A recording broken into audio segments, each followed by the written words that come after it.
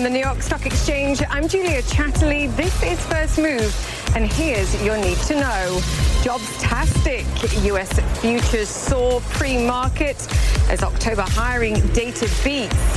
5Gpers, China switching on the world's largest 5G network, and some pretty cool innovation. We speak to the firm keeping lithium batteries cool in space and beyond.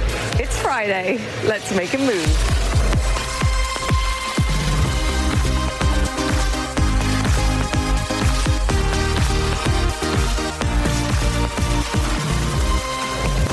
Once again to First Move, a very happy Friday to you all, and a particularly happy Friday to US workers. Let me explain why, because the October non-farm payroll report showing stronger than expected jobs growth of 128,000 jobs added, in fact, versus an expected rise of around 89,000 jobs. This despite the drag of the just concluded GM strike, which we also saw big upward revisions to August and September too. We did see the unemployment rate tick up a little bit, and wage growth was perhaps a little more modest than expected, but pretty strong jobs number, I have to say. All the details and more analysis coming right up. The question for now, though, is what do investors think of it? Well, I can tell you they like it. Right now, futures are higher pre-market for the final session of the week. It's not the only good news that we're focusing on, though. Chinese data, I think, also helping sentiment here, providing some encouraging factory data. The private Cation factory survey showing activity at a 32-month high, firmly in expansion mode. Now, that's a marked contrast to the official Chinese PMI survey data yesterday. Now, that tends to cover larger firms. It's geographically different, too, and that showed continued weakness. Interesting one. Stand by for more factory data here in the United States, too, at 10 a.m. Eastern. Yesterday's session, though, ending in the red, not helped, and this is also important, by a Midwest manufacturing survey that showed a big drop in new orders. As we keep reiterating here on First Move, manufacturing making up just 11% of the U.S. economy. It's the lowest proportion of the U.S. economy since the 1940s, in fact. The key is not taking your eye off the U.S. consumer, and for today, it's good news. Let's get to the drivers, because we're going to talk through those job statistics. Claire Sebastian joins us on this. Great jobs number for October. Better jobs numbers for the prior 2 months, Claire. Some might even call it Trump-tastic. Right, and perhaps Fed Chair Jerome Powell knew something we didn't when he said the economy is on a strong footing, hiring is strong, and now might be the time to stop cutting rates for the moment. Yes, Julia, this was extremely strong. Around 85,000 was what was expected. 128,000 was what came in. That indicates that the drag from the GM strike wasn't quite as bad as people were expecting. The cuts to motor vehicle and parts jobs, that declined 42,000. Overall manufacturing was down 36,000. That, of course, though, in large part a temporary factor, because, of course, the GM strike has ended. There was also another temporary drag from temporary workers employed to do the U.S. Census, but that, of course, will be over by the next month as well. So overall, very, very strong. One of the strongest areas was food services and drinking places. That was up 48,000. We talk about the strength of the U.S. consumer. Clearly, people are still out eating and drinking. But one slightly negative note, if you look now over the course of the year, the average for monthly gains in jobs is 167,000. That's significantly lower than what we saw last year, Julia, at 223,000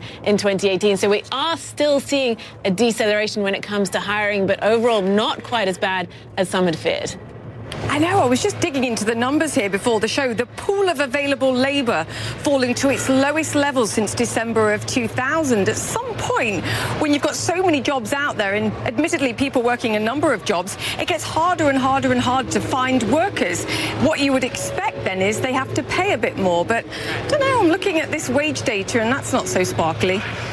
No, it's baffling, Julia, because literally every business that I speak to nowadays, for a variety of different reasons, not even just this, they say that one of their biggest challenges is finding the right skilled workers. The tight labour market is a real challenge for businesses, but still wage growth was fairly flat at 3% year on year, ticked up 6 cents month on month, which was slightly faster than we saw the last month. But this has still not really kept pace with the tightness of the labour market. So that is a real conundrum going forward. But look, overall, I think this is a sign of strength.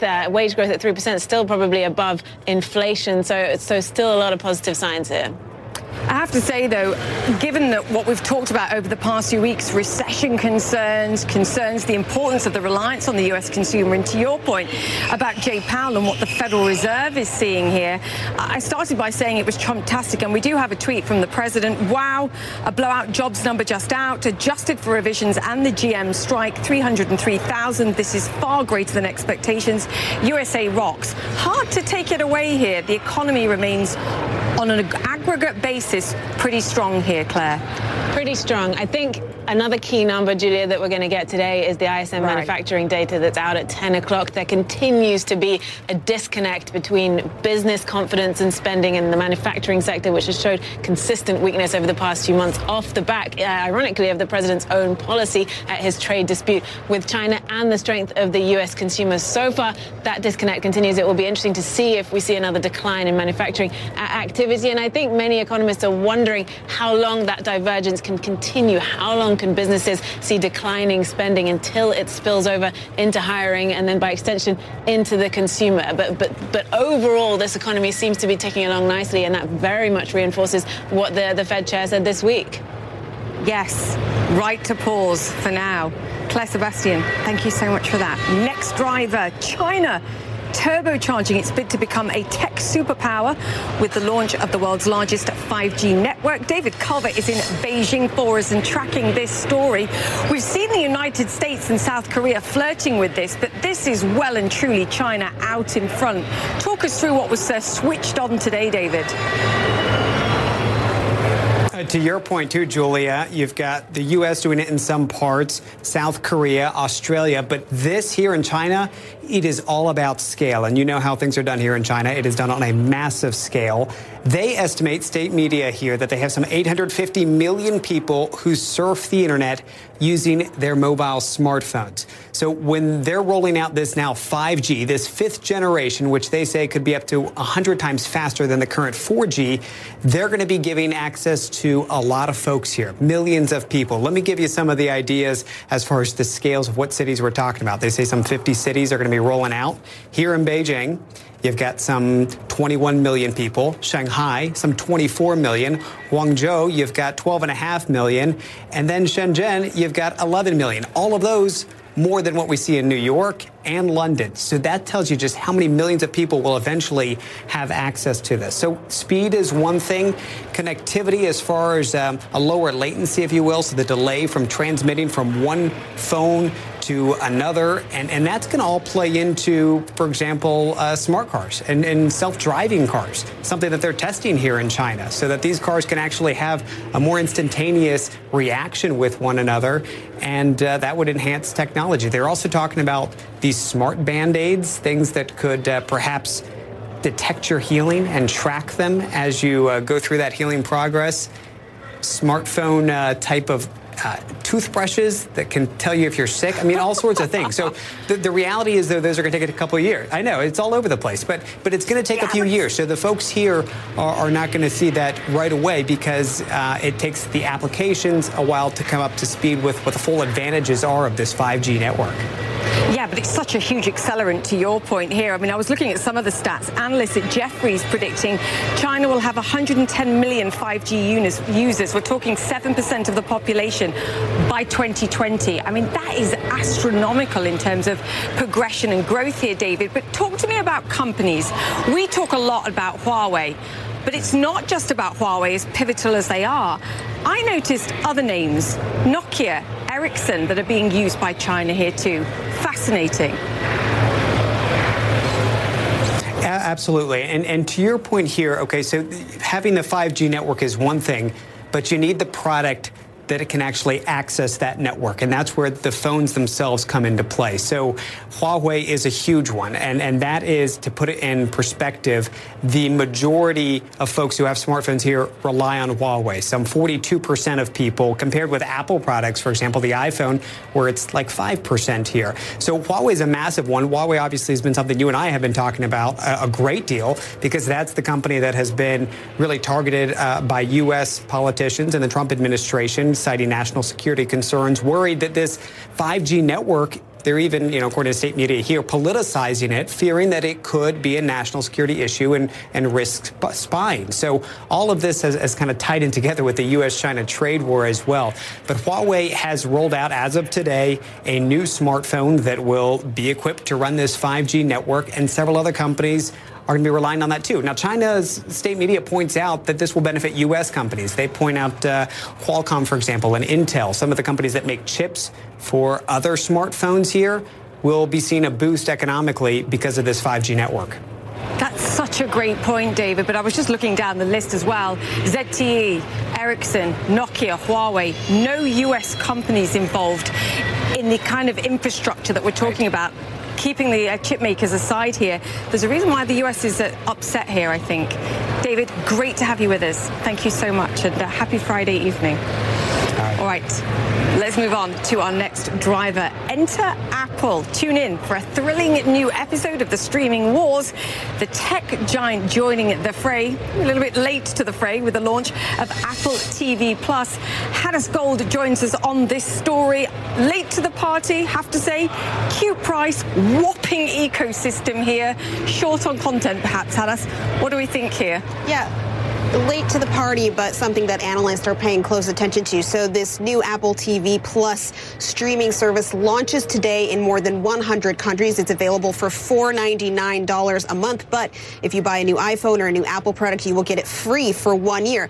Now, as you noted, this new service is short, let's say, on content. It's not like Netflix where you can seemingly scroll forever through all these different types of options. There's only going to be around 9 original shows. But where they might lack on a content library, Apple is making up for it with these huge names that are behind these shows. Of course, we've all seen those big advertisements for the morning show starring Jennifer Aniston, Reese Witherspoon, and Steve Carell. But other names like Oprah Winfrey and Steven Spielberg are also backing some of these 9 original shows. Now, why is Apple doing this now? Well, it's because of slumping iPhone sales and Apple needing to really pivot towards these more services. They're trying to attract people through this TV streaming service. Now, they don't necessarily need to get tons and tons of people on board like Netflix does, but this is a pivotal moment for Apple. It's a pivotal moment for Tim Cook. If you could, I don't know, look at the Steve Jobs era and think about the iPhone as a pivotal moment for him, this could be the pivotal moment, the change moment for Apple right now under Tim Cook. And the one question that I wonder, Julia, is how long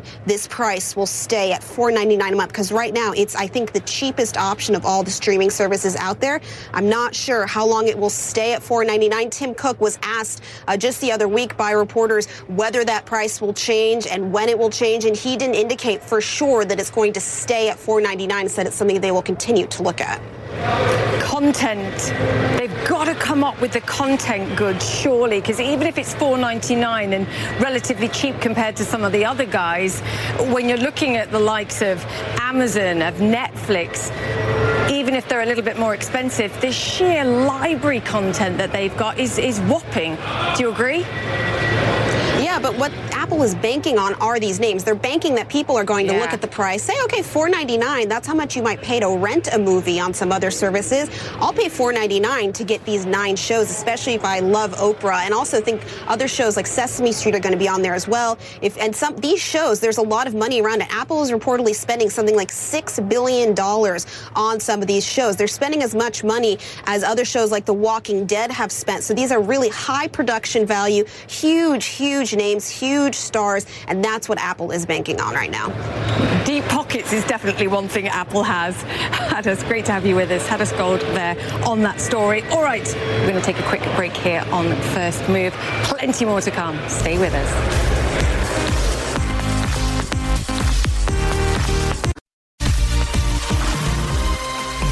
Welcome back to First Move. Live from the New York Stock Exchange, we are looking at a stronger open for the final session of this week. As anticipated, a stronger U.S. non-farm payroll report helping sentiment here. 128,000 jobs created last month, well above expectations. Higher revisions for the prior 2 months too. This despite the effects of the 40-day GM strike. We did see the unemployment rate ticking a touch higher here though too. Keep an eye, because I spy some M&A activity. Fit Fitbit. Remember, we were talking about this earlier this week. Google now confirming that it's buying the fitness tracker company for $2.1 billion. Fitbit shares adding a further 16 percentage points pre-market this morning. Google getting in on the wearables business. Now, let's move on and talk about energy too, because this is another sector to keep in focus. It's a sector that's lagged the broader market, and an ETF that tracks energy shares finished modestly lower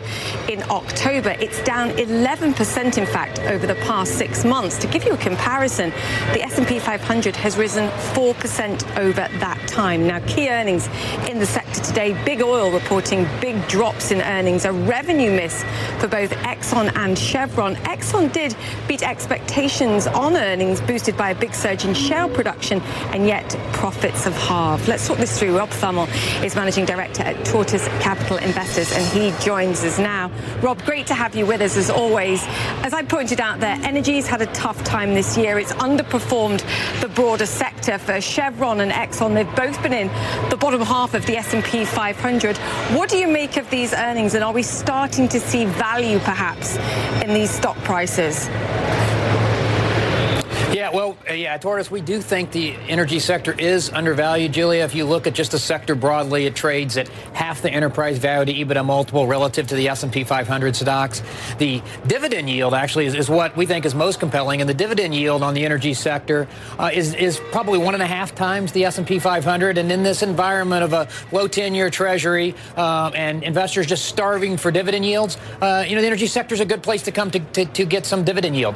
Exxon and Chevron are two companies also that offer significant dividend yields, 4 or 5% dividend yields. They've reported results today, kind of a mixed bag from both of those.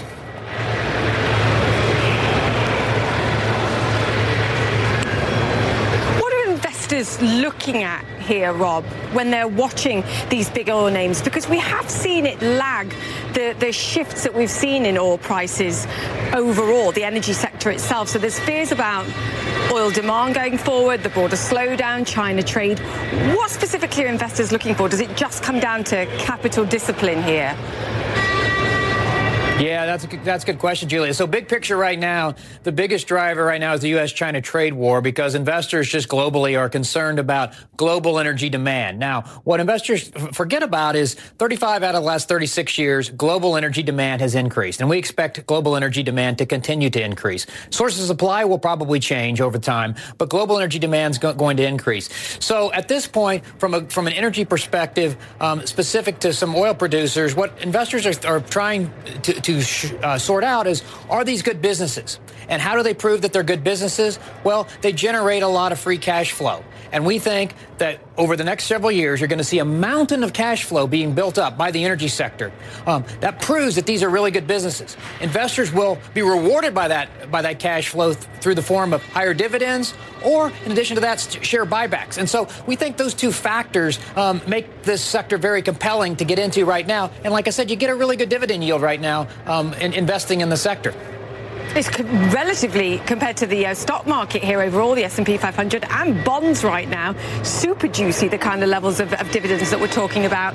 Just talk to me about OPEC in December. What are you expecting from them? Because is that going to give further support to oil prices and therefore perhaps the energy names here too?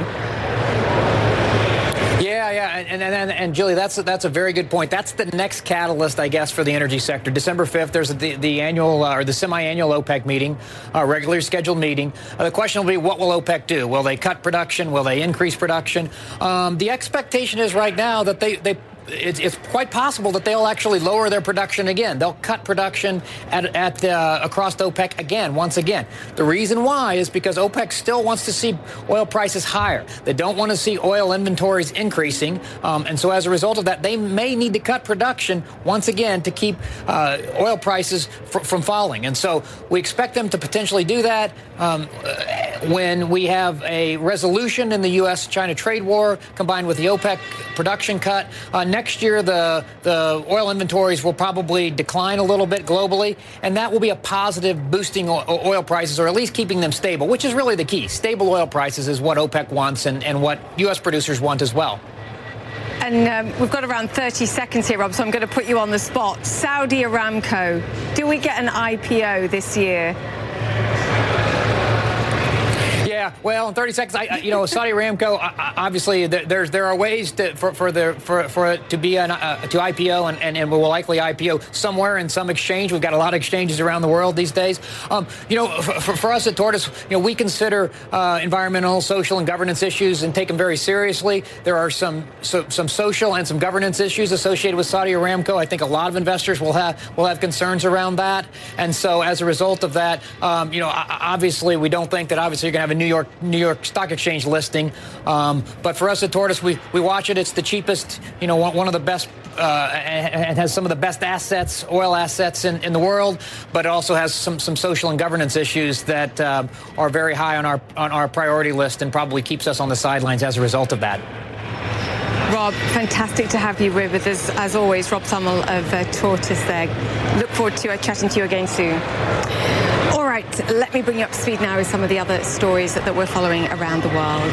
The impeachment inquiry into US President Donald Trump could go public very soon after the US House passed a resolution detailing how the investigation will now proceed. The vote was largely along party lines, with 2 Democrats joining Republicans in opposition. The White House condemned the resolution as unconstitutional. CNN Washington correspondent Joe Johns joins us now. Joe, fantastic to have you with us. When I look at polling here, the country's split down the middle on this impeachment vote. Obviously, the parties, the Democrats, the Republicans, are split down the middle. What difference will making these hearings public make, do we think, to that view? Well, the Democrats have always said that they would like to see a majority of Americans in favor of moving forward with the impeachment inquiry, the articles, and impeachment itself. And they don't have that right now. In fact, if you look at the recent ABC News poll, it shows Americans split right down the middle with the yays and the nays at 49 to 47%. So that's really close. And Democrats would like to have hearings in order to get the American public on their side.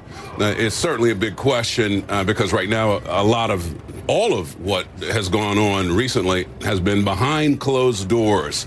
So that and the fact that this inquiry could take a lot longer than people expect, could go well down into December before they even get articles.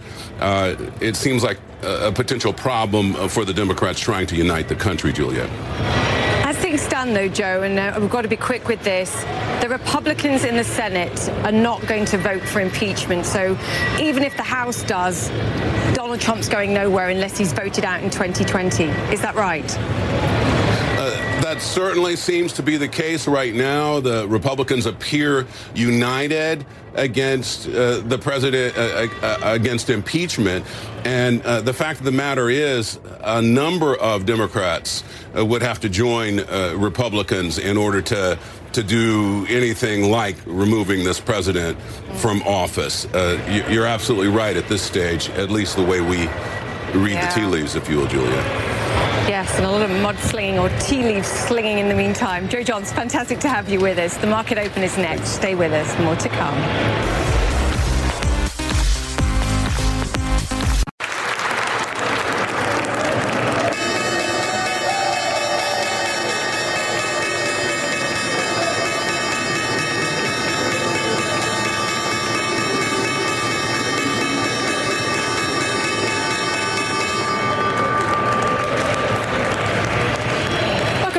First move, that was the opening bell this morning. Lots of clapping, smiling people. As expected, we've got a higher open for US stocks after today's better than expected US jobs report.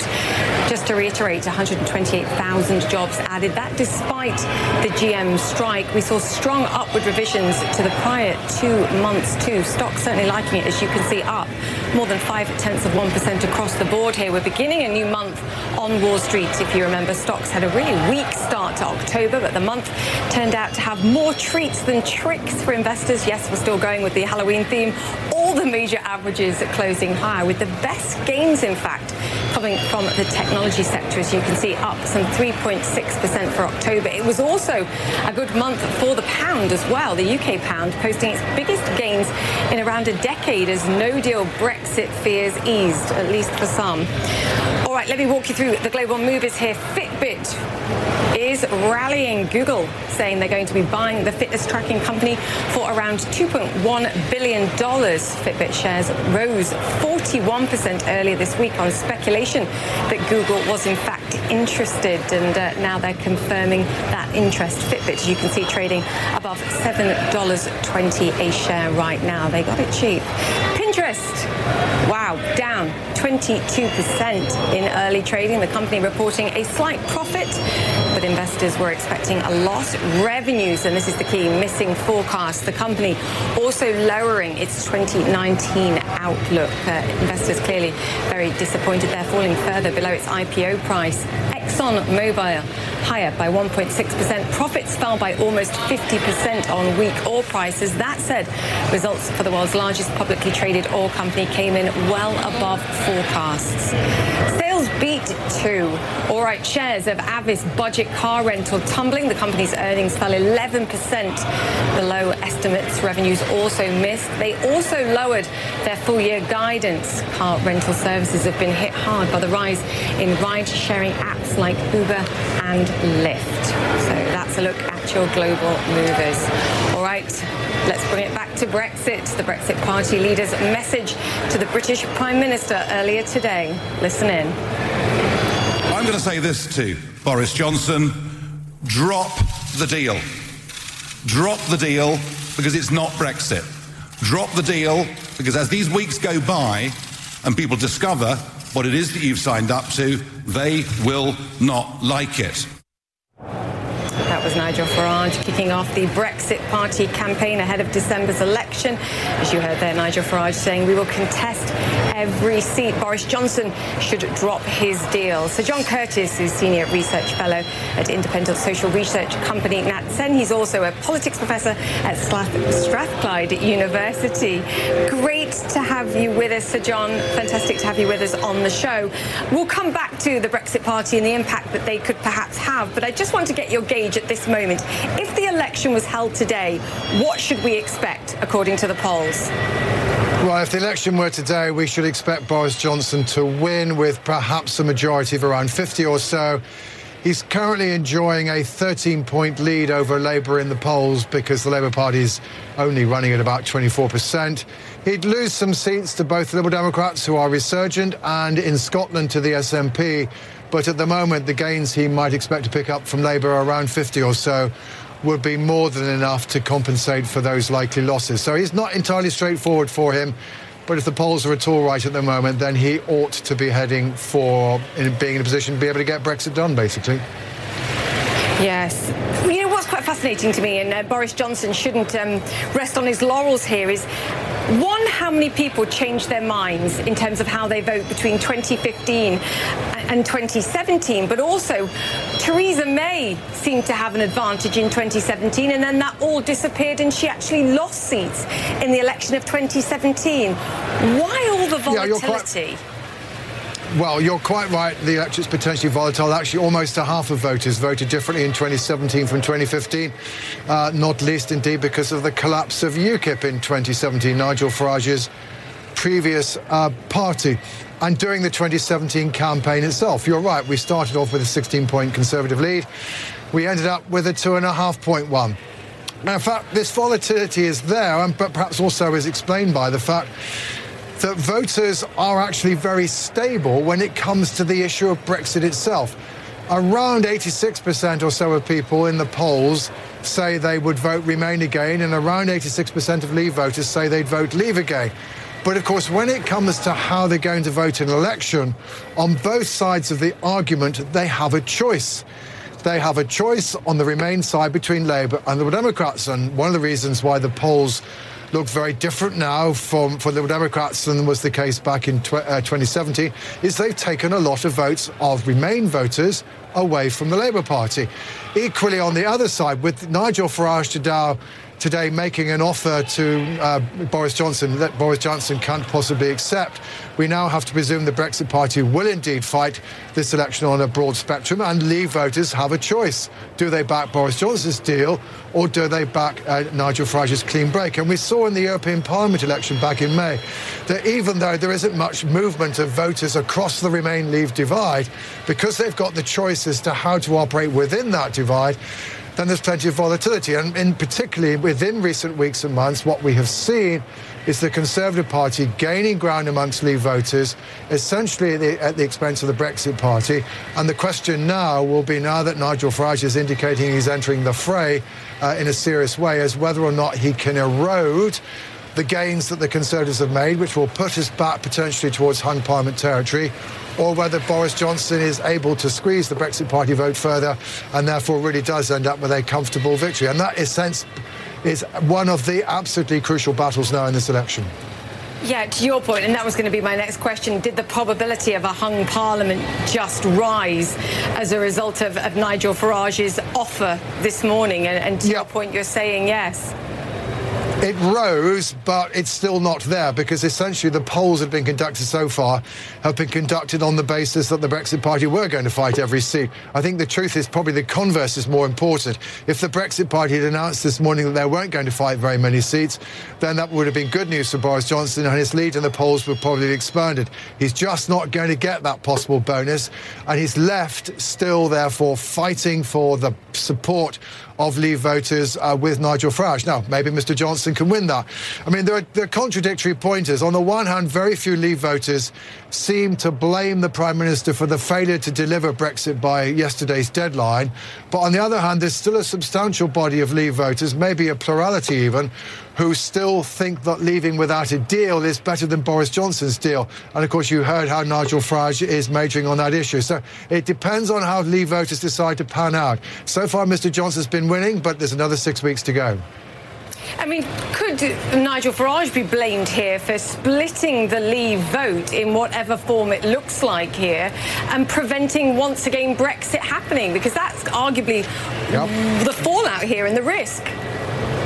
Well, that's the risk that certainly many of us think he's taking. Of course, Mr Farage is arguing, no, I think I take more votes off Labour than I do off the Conservatives. However, the polling evidence is that basically for every vote he's taking off Labour, and he is taking some, about 7% of the Labour vote, he's taking 2 off the Conservatives. And therefore, probably the net effect of him standing is disadvantageous to the Conservatives, even if we can't necessarily assume that all those voters who switched from Labour to the Brexit Party would necessarily vote for Labour in the absence of the Brexit Party standing.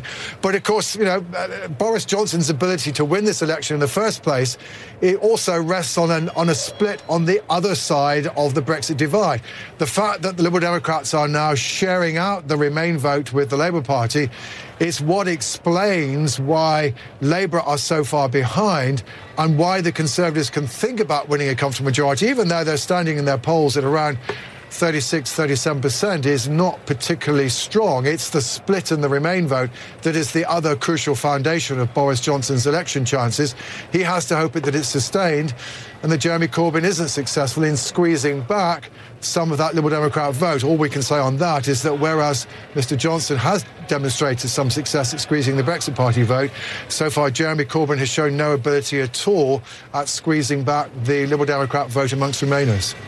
Oh, my goodness. Is the probability of another election after December's election higher than Brexit happening here? And I'm asking in a naughty manner.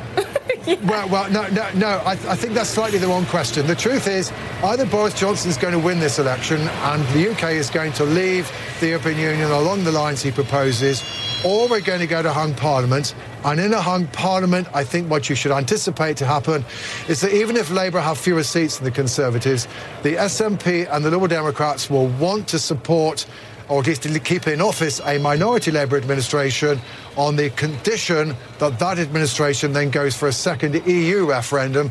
That will mean another extension. It will mean another vote. But at the end of that, one way or another, the UK will have finally made a decision about Brexit.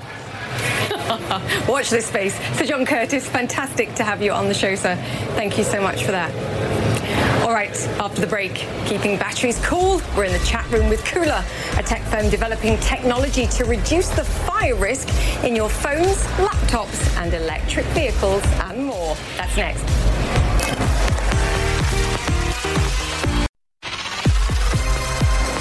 Welcome back to the show. Batteries are a multi-billion-dollar industry, but the lithium-ion battery, so useful in our laptops and phones, in electric vehicles and space technology, essential in fact, comes with a warning too. There's a danger that they could overheat, and we've seen cases where they burst into flames.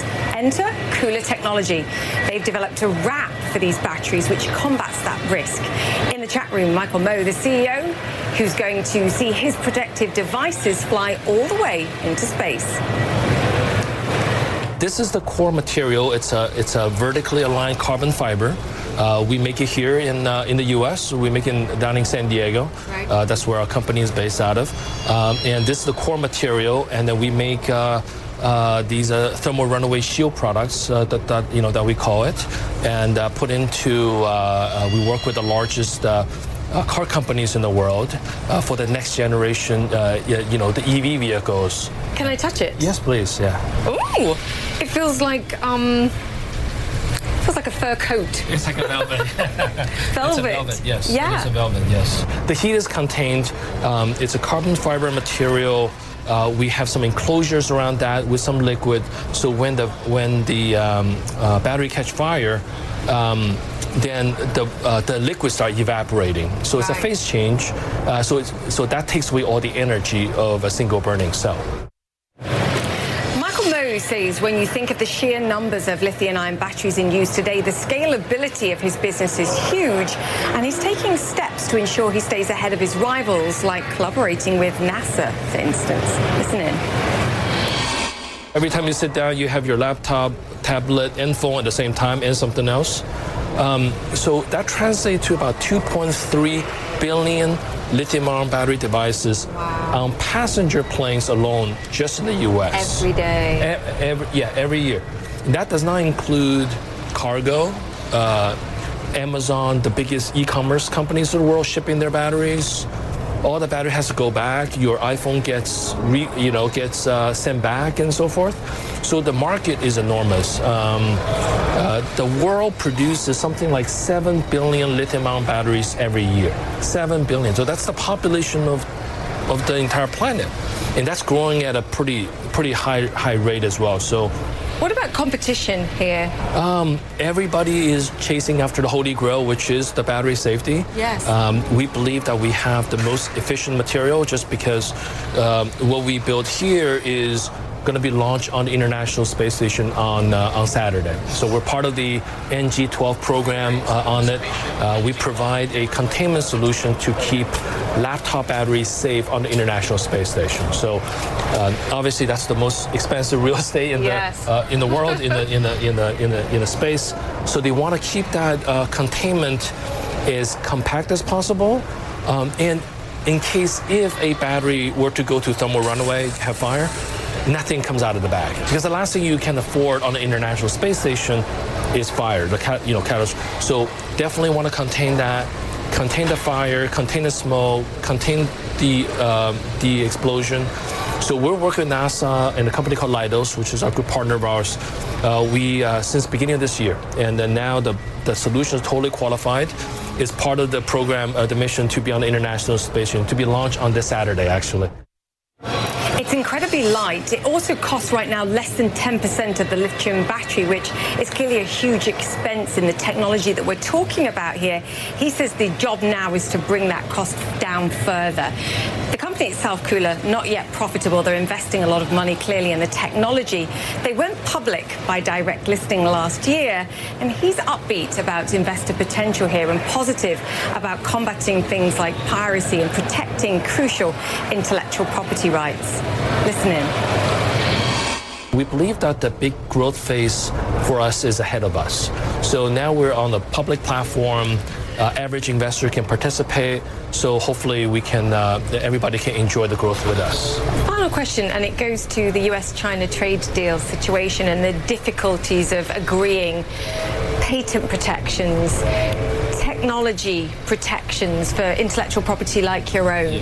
How important is it as an entrepreneur that's developing something so unique to have those protections? Yeah, I think protection is important, you know, in every part of the world, yes. right? So we've been very focused on the U.S. market. You know, so far, I think 100% of our customer base has been U.S., yes. European customers, because you know the scale and the cost point is at that point right now. But I think that you go into these emerging markets. Patent protection is very, very important. It's also very important to work with the right partner for that local market, because yes. I think every local market, the pricing is different, the economics is different, the distribution is different, and the user behavior is different. There's a huge electric vehicle opportunity in China. Yes. Are you talking to Chinese companies too? Yes, we're working with partners for that distribution. I believe that you have to find the right partner for that. Yes. Going there alone is very challenging. It's a huge market, and the design time is long, right? Yes. So you got to work with the right partner. We're in discussion with the right partner to get into the right business model to support them. Do you feel safe taking your technology to China? I think it's just like everything else, you know. Build the right protection, work with the right people, make the economics work. Right. The key is to make the economics work. I think, you know, even back in the day when you have music sharing and so forth, mm-hmm. and then so Apples of the world, Spotify of the world, made it more expensive to steal the music than just to buy a subscription. So if you can create a business model, this is what I believe in. You have to create a business model where it's going to be more costly for people to steal from you than to partner with you. And that will become a much longer sustainable business model over time, because everything's become a service model now. Everything is IP, service, recurring revenue. Even as a hardware company, we create IP, but it's very important to develop an ecosystem so that you can license to somebody, you can partner with somebody to lower the cost for the entire market, increase the demand, and then build economics around your system. Do you have that model yet? We have been communicating to our shareholders that that's the direction that we're going. Yeah, it's smart. Yes, it's just how you make it happen. Yeah, so we hope that we will be announcing something soon into that market. It's a lot of things in the works right now, but we hope we can announce something publicly in the near future so that we can. Come back and talk to us when you do. Okay, thank you so much. Appreciate it. Make it more profitable to work together than technology theft. It's a smart idea. It's just how it works in practice. All right, still to come on First Move. The Rugby World Cup is entering the final phase. We'll head live to Japan, where excitement is well and truly hitting fever pitch. Go England! We're back in 2.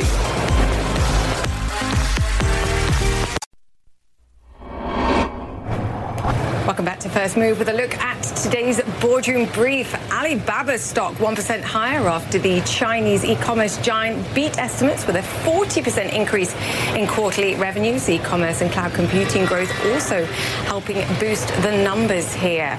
Now we're a day away from the Rugby World Cup final between England, yay, and South Africa in Yokohama, Japan, while New Zealand have just beaten Wales in their third place match. CNN's Christina McFarlane has been in Japan for the knockout stages and joins us now from Tokyo. So excited about this match tomorrow. Can barely talk about it. Christina, talk me through what we've seen. And does the rugby fever that we've seen in Japan carry on, do you think, after this finishes? Well, we certainly hope so, Julia. What a performance we've seen from the home side here. And there's a real feeling. I was speaking to the CEO, Brett Gosper, of World Rugby today, that they want to capitalise on this moment. So I think this is not the end for Japanese rugby. But for this final tomorrow, goodness me, we have pound for pound two of the biggest and most powerful teams in World Rugby about to lock horns here in Tokyo. And there's definitely a buzz in the air tonight in the city. We know that we have two honoured guests flying in, especially for the occasion tomorrow. Royalty, no less. His Royal Highness the Duke of Sussex, Prince Harry, will be coming into Tokyo tomorrow morning. He is, of course, the patron of the governing body, the RFU, and he was actually in the stadium in 2007, 12 years ago, when these two teams last faced off. So he'll want to see a different result here tomorrow. And for South Africa, we know that Cyril Ramaphosa arrived early this morning. He's been WhatsApping and FaceTiming with the players all week. But you know, the real general feeling is that England are the strong favourites. We saw how they dismantled New Zealand Zealand in that semi-final. They were absolutely fearless. And Eddie Jones, the captain, says that this team have been building up to this moment for 4 years. But I tell you, South Africa are not going to be a pushover. No, but you and I, Christina, are completely biased. We think England can do it. Enjoy. Christina McFarlane there in Tokyo. Thank you for joining us. All right, before we leave you, we wrap up the show. Let me give you a look at what we're seeing. Stocks rallying after today's strong jobs report. We've got the S&P and the Nasdaq hitting record territory. That's it for the show. You've been watching First Move. Time to go make yours. Have a great weekend.